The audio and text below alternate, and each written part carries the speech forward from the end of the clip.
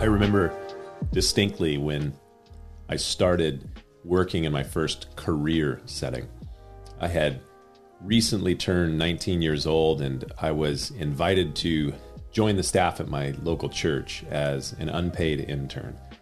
At 19, I saw it really as a pretty big opportunity, and I was really excited about it. But it was a little intimidating as well, especially when the senior pastor of the church invited me to join the weekly pastors meeting that followed the weekly staff meeting. I already felt a little bit out of place at the staff meeting, and I was more than a little bit out of place at the pastors meeting. I was not an ordained pastor. I was 19 years old. I was kind of just starting out in ministry. I had only gone to Bible college for one semester, and then the church asked me to come on as an intern. So I felt definitely out of place. And as I sat with the other pastors in the meeting, I had a strong sense that I should shut up and listen. It wasn't anything that those in the meeting said or did that made me feel that way. They were really welcoming, and so they weren't like trying to make me feel that way in any way. But there was this inner conviction, a still small voice that seemed to say, "Miles, you are an observer. Be quiet, listen, and learn." And for more than a year, that was the consistent impression that I had as I joined the other pastors in that weekly meeting.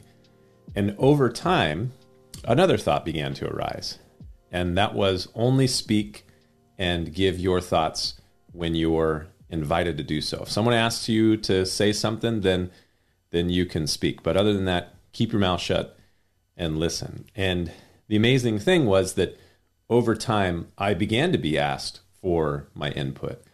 And what really began to amaze me was that my input started to be valued and would even add value to the conversation.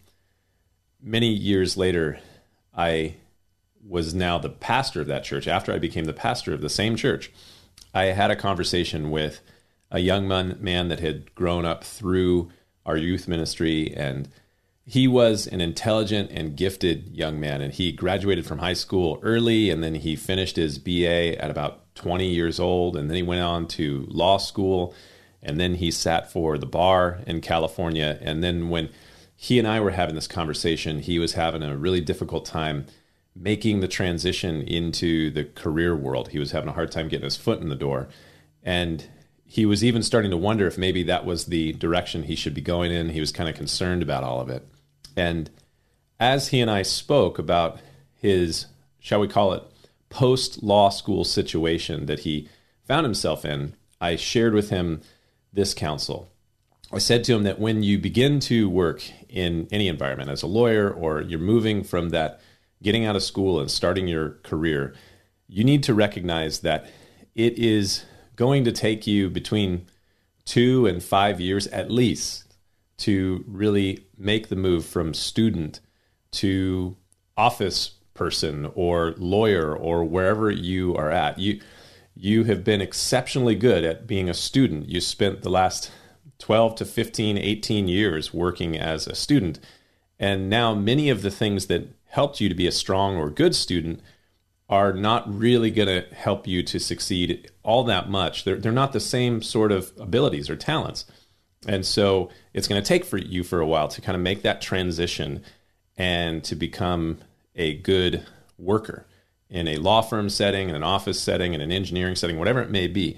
It's going to take a while for you to figure out how to work as this job, as a lawyer, or whatever it may be.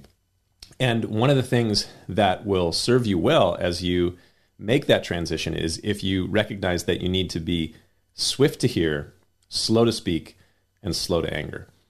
In other words, shut up and listen, and patiently learn what it is to live and work in this world. It's going to take some patience and learning as you just keep your ears open and your mouth shut.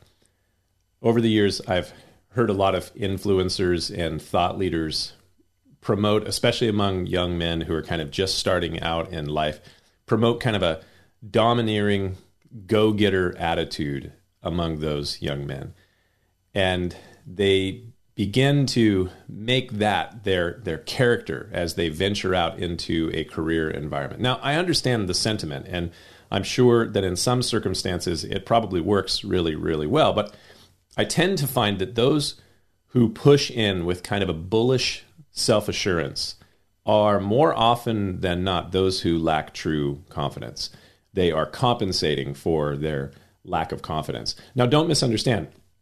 I'm not in any way a fan of the beta male pushover, but face it, it's very likely going to take a solid 5 to 10 years of consistent effort in any endeavor to gain competence, the competence that's needed to produce genuine self-confidence. And in my experience, the overbearing, self-assured go-getter is often the least knowledgeable and experienced one in the room. Genuinely, he's the type to which Job mockingly responds in the Old Testament book of Job, "You are the men, and wisdom will die with you."